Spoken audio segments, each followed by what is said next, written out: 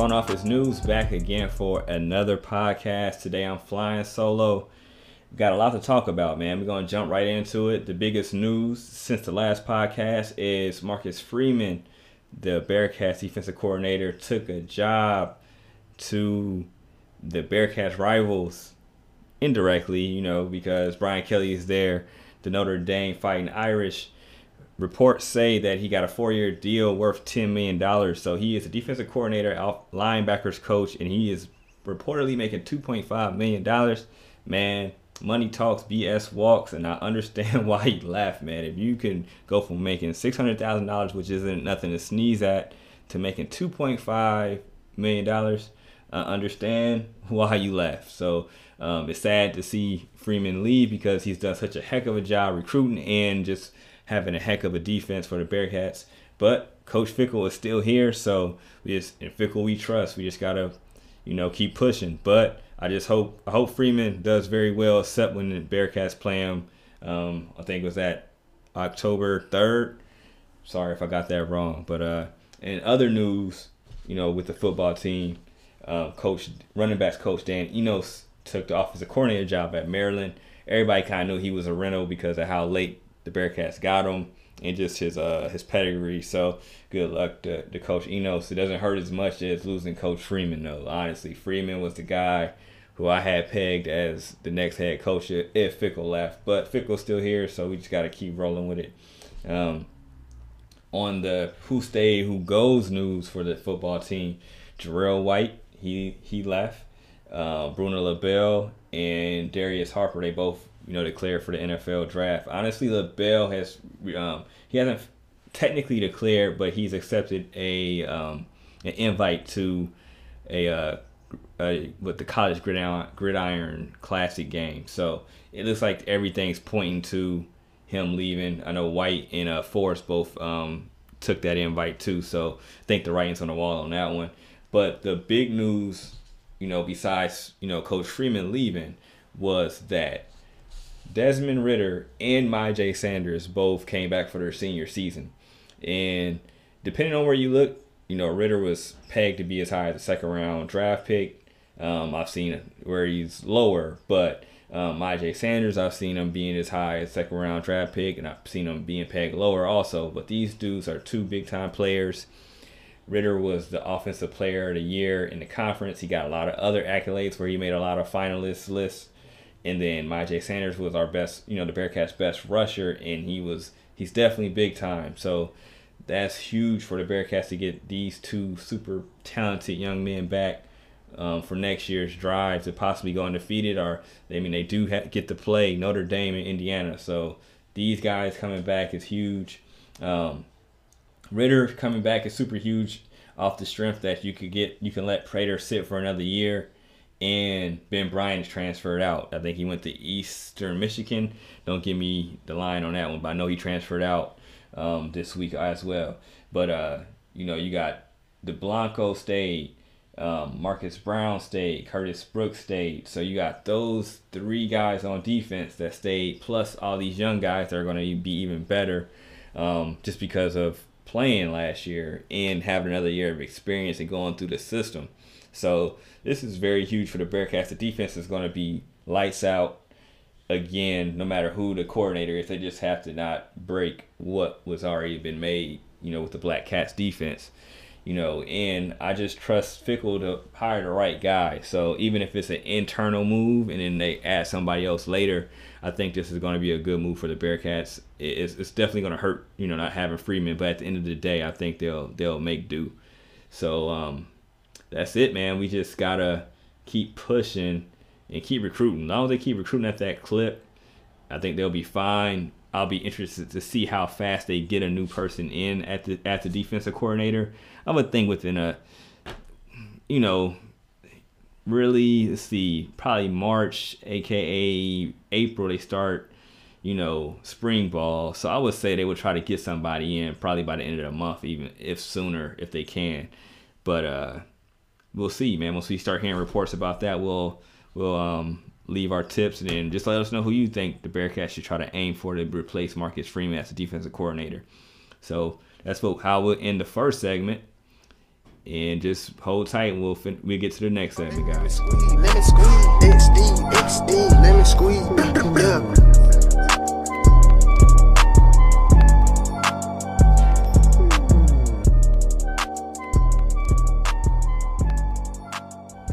JT Smith back for the next segment. This segment, we are going to talk about the men's basketball team.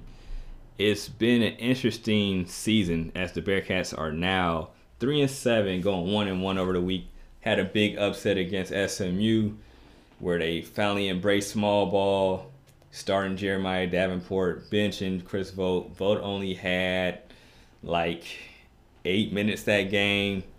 And then, they played Wichita State and they lost by 6. It wasn't as close as that final score. They were down as much as 15 in the second half. And they still played small ball. Vogt played a lot better, having 7 points and 6 rebounds. But it's interesting. This team, I don't know, defense, they're just not attached all the time. And with them having to play small, Jeremiah Davenport and Tyree Eason are super important not getting in foul trouble because they allow it to work. Keith Williams has to not play selfishly on offense and not get in foul trouble because he's important because he can rebound the ball and he can just do so much on the offensive end when he's playing right. But if he's forcing stuff, then that could be a detriment too. But I mean, he's just so talented when he's playing right. He's just a positive player. I mean, so if they can fix it, but right now they're 3-7. They got 15 games left, and it's a COVID season. It's gonna be interesting, man. Their backs against the wall. They gotta go on a winning streak, and I mean now it can't be one of those win a couple and lose a couple because they're in danger of not finishing 500 because teams that you think they're gonna beat, they're not. And then they had a tough out of conference schedule, of course. But I mean, since they got in conference, man, they've been getting handled and. It's not good, man. Teams are just, you're Cincinnati.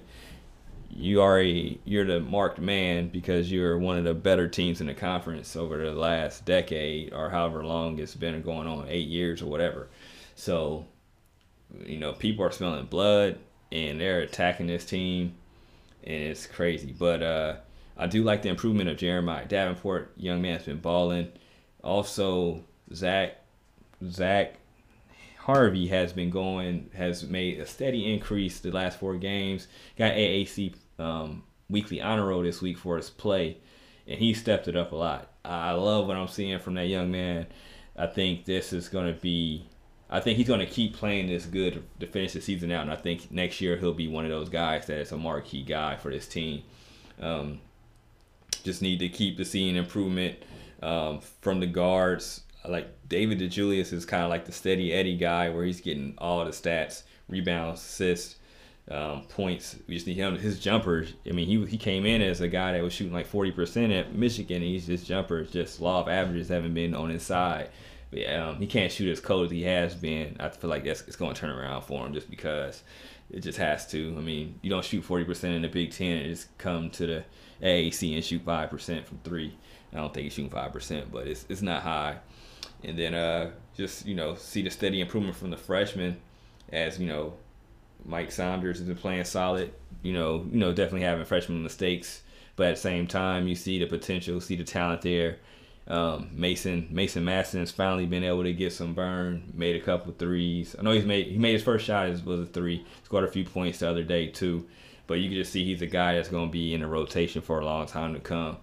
But the temperature on this team, man, like every time I'm like, it's crazy because I was a person that was just like, hey, they'll get it together, they'll be fine. I didn't think they would be at 3-7 with 10 games. I thought they would be 6-4, maybe worst case scenario 5-5, but 3-7, man, this is after firing Bob Huggins type flow, like where it was like, the next year they had Kennedy.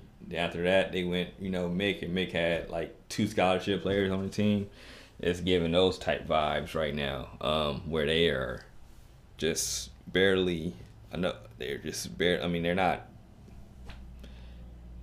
Man, they're not. They're just not swimming. You know what I'm saying? They're sinking. They got cement shoes on. I do like that he finally embraced small ball, though. Small ball is the only way. I think small ball should have been embraced a little bit sooner. I think he could have saved them a few losses for sure. And then because their best players are all 6'8" and under, so you gotta play them all, but they gotta play tougher. Straight line drives have been a pain in the backside. Rebounding has been a pain in the backside, but you gotta sacrifice the rebounding a little bit to play small because that gives you a better chance on offense. But everybody has to play unselfishly. So with that, it's the only way they're gonna win, man. Because with Volt right now, I mean, hopefully when he gets his playing time, like he played, on Sunday, played a little bit better. But he has to just be.